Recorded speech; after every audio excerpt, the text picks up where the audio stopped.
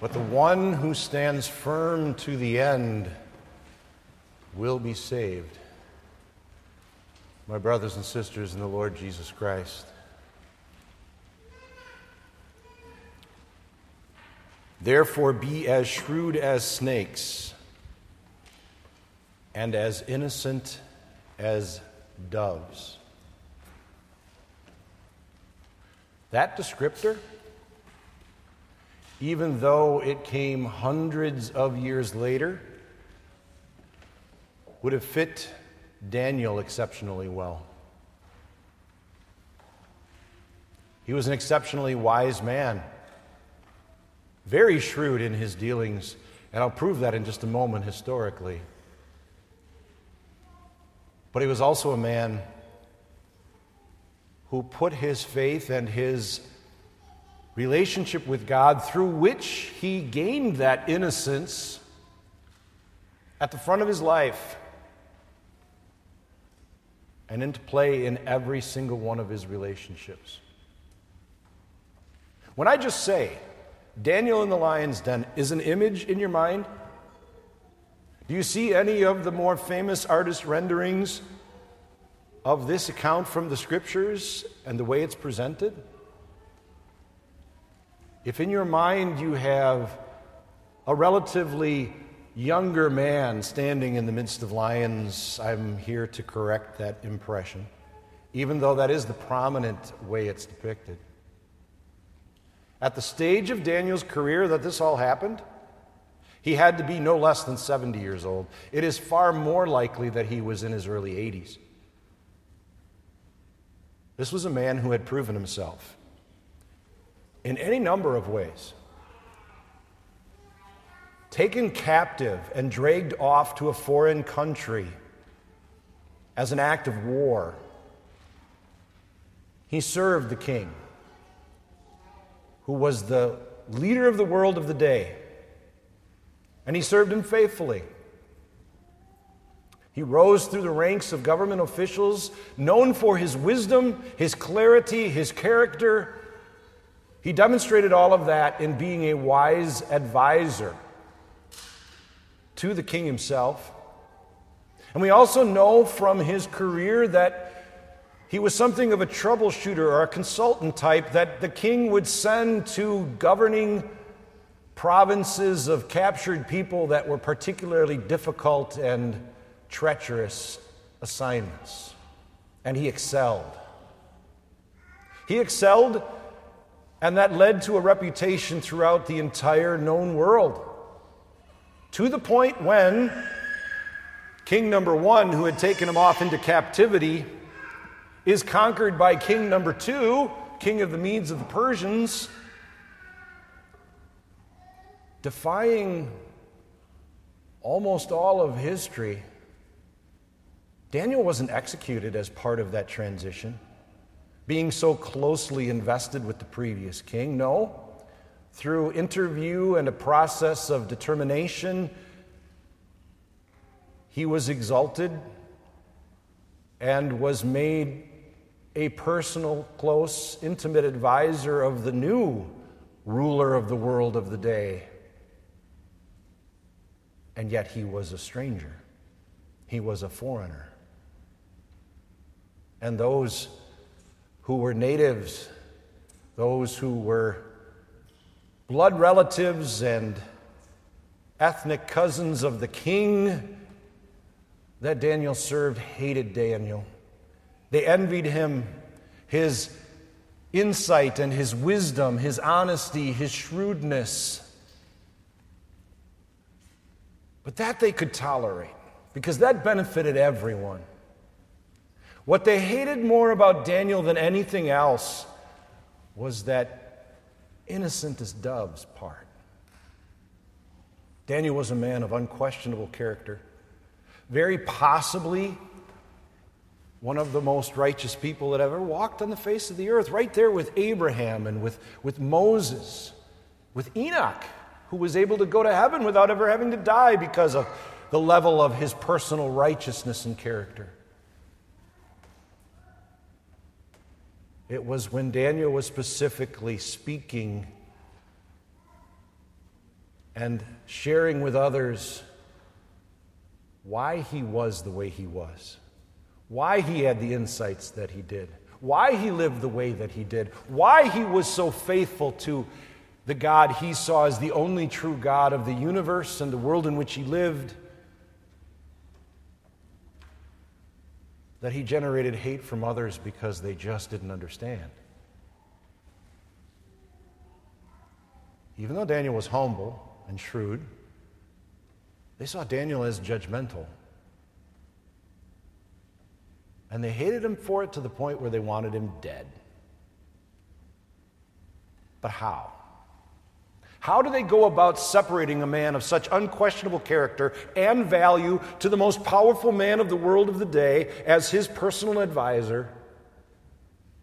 What do you come up with? What mechanism do you use to separate those two men and cause the death of one of them? They searched and they sought and they studied and they schemed and they realized there was only one path available to them. In that day and time, it was not at all unusual. After a king had died, when his funeral had finished, to have a certain designated amount of time to celebrate and venerate the blessing that that king had been to his nation and his culture by deifying him, by adding him to the pantheon of their gods and literally worshiping him as a god.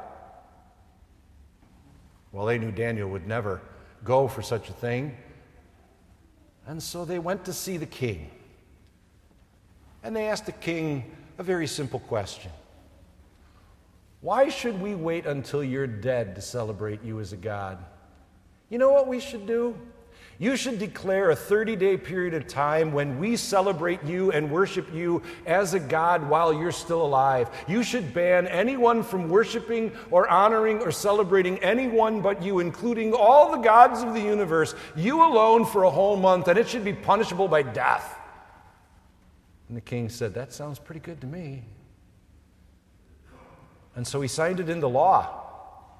And he'll reference it here later in this account. When he signed it into law, it was the law of the Medes and the Persians. Once that king's signet ring was attached to that wax, it could never be repealed, no matter who might have wanted to. And how did Daniel react? Just as you would expect him to, because of his character, because of his innocence, because of his willingness to daily celebrate the righteousness that was his gift from God through that promised Messiah that he had come to know in his study of the Scriptures. He went right home 3 times a day, just like always, opened his windows to the east toward Jerusalem, and he sang his psalms, and he said his prayers, and he worshiped his God for all of the world to hear without it even whimpering a bit about what it might cost him. They knew where to find him. They knew when to find him there, because his worship and his meditation and his commitment to God was like clockwork. He was so faithful and consistent. And so Daniel wound up in the lion's den simply for being righteous and living the righteousness of God as reform before a world that hated him for it. Do you think for a moment that the situation that Daniel found himself in ever echoed through the mind of Martin Luther? At a place called Worms, he found himself also in a den of lions, but not lions that would eat him alive, but rather lions of this earth that were human in making and of government and church authority, and they filled that room, placing him on trial for everything he had taught and proclaimed to the world. And his life literally hung in the balance. Just about everybody in that room wanted him dead, just as much as Daniel's enemies wanted him dead. And pretty much for the very same reason. He also would grow to be shrewd as a snake over the course of the rest of his life. But at this moment, He really was as innocent as a dove, not because he had worked it or made it possible, but because he had come to know and understand that God had declared him so in the work of Jesus Christ. He had found that in the New Testament, and he had found it in the promises of the Old, and he had proclaimed it to the world. Freely and fully, the grace of God, unclaimed for centuries, was now at the center of the whole discussion of the church and the inhabited world of the day. Reform. Not through what we could do for God, but what God would do with us through his gift of righteousness. Through taking off the shackles of slavery to the laws of God and the whims of humans who would make rules and authorize things like indulgences that you could pay for that would pay for sins and make you right with God.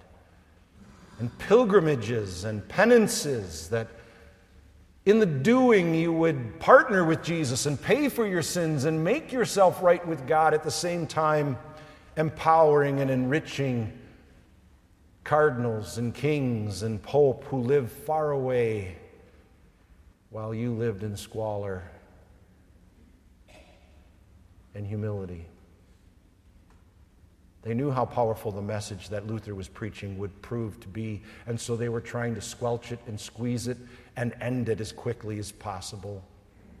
Because it was the Reformation of God, of the human world, through his word, reshaping understanding of who humans are by nature, sinful, broken, rebellious against God, unable to please him, but who God has made them through Christ, forgiven, holy, righteous, acceptable in his sight. And at the most important moment possible for every human being, at the moment of our deaths, innocent as doves before our God, not through what we do or make or think, but because God has given it to us as a gift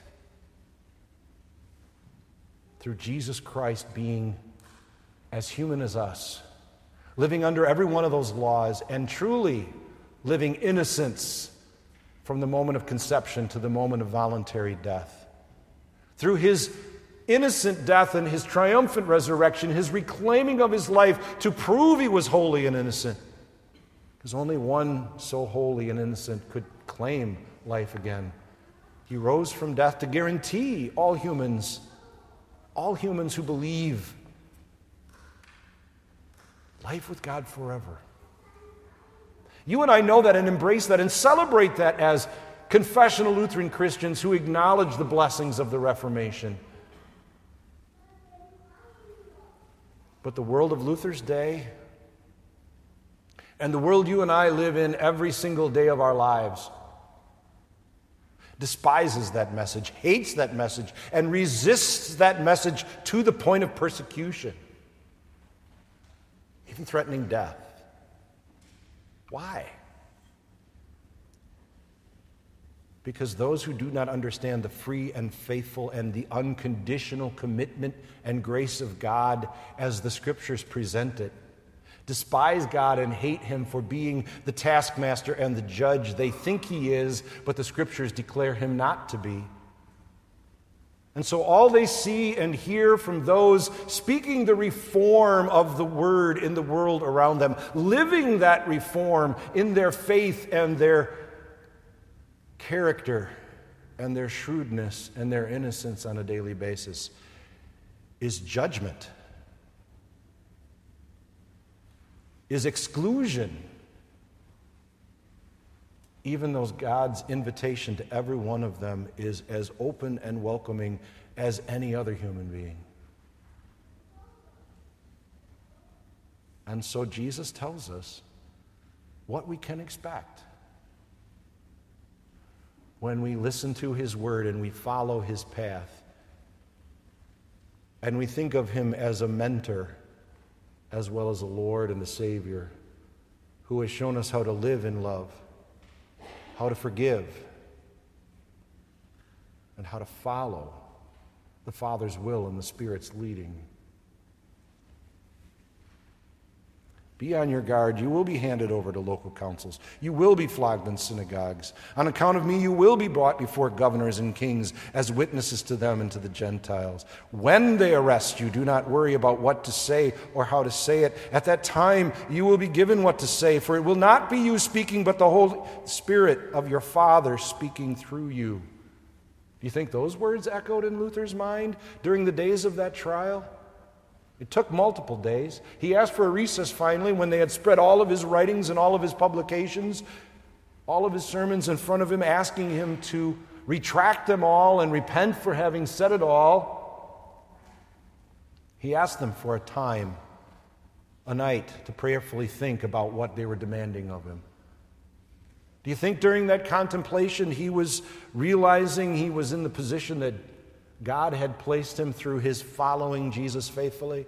Being as shrewd as a snake and an innocent dove had landed him in a place where, based on his answer, he could become a criminal for the rest of his life. To never live another day without the threat of capital punishment carried out by anyone willing, anywhere he went.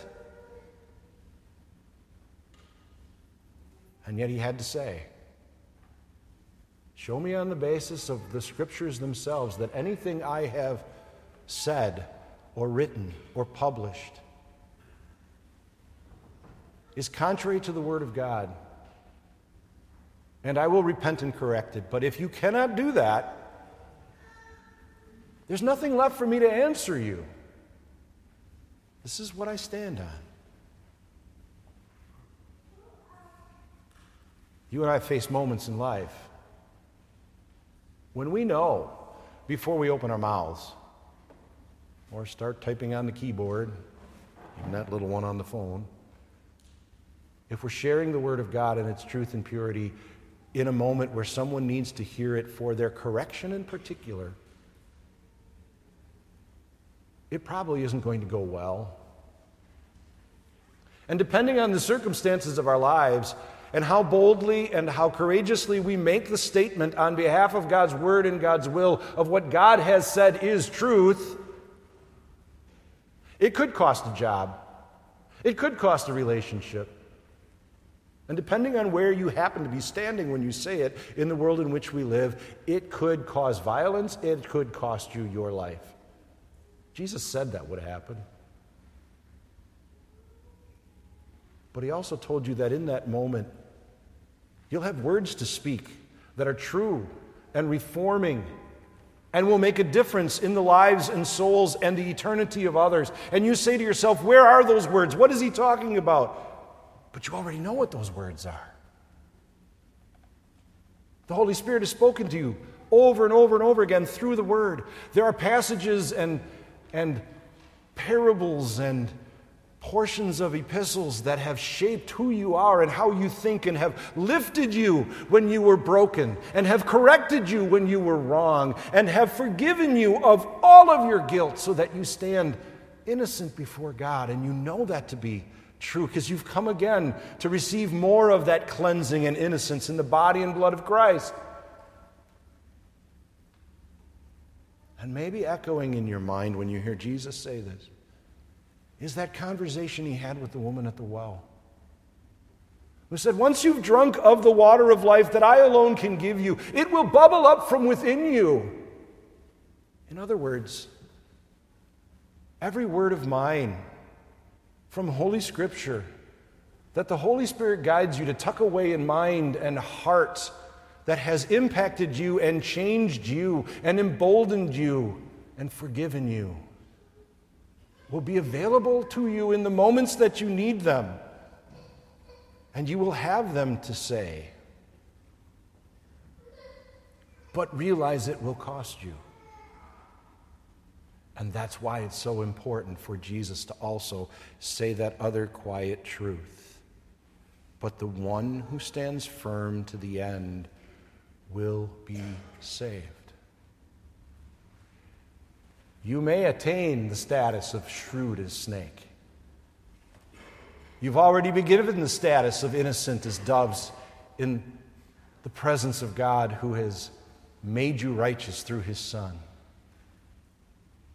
Now comes the living of this reality that Jesus tells us, that history proves, that the Word proclaims, will lead to resistant persecution. True reformation of heart and mind and soul through the message of Jesus Christ. Believers know what they're up against. But believers know that Jesus has won the victory. That Jesus is with them and watching, and He's guiding through His Holy Spirit to not only have words to speak to others, but have words to comfort and assure us as well in that moment. That if the lions actually devour, and the fiery furnace actually sets us aflame,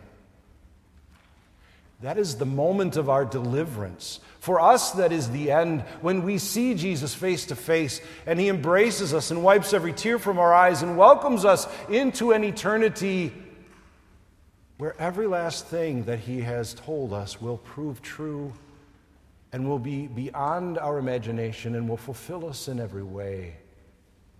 And that's what He means when He says, the one who stands firm to the end will be saved.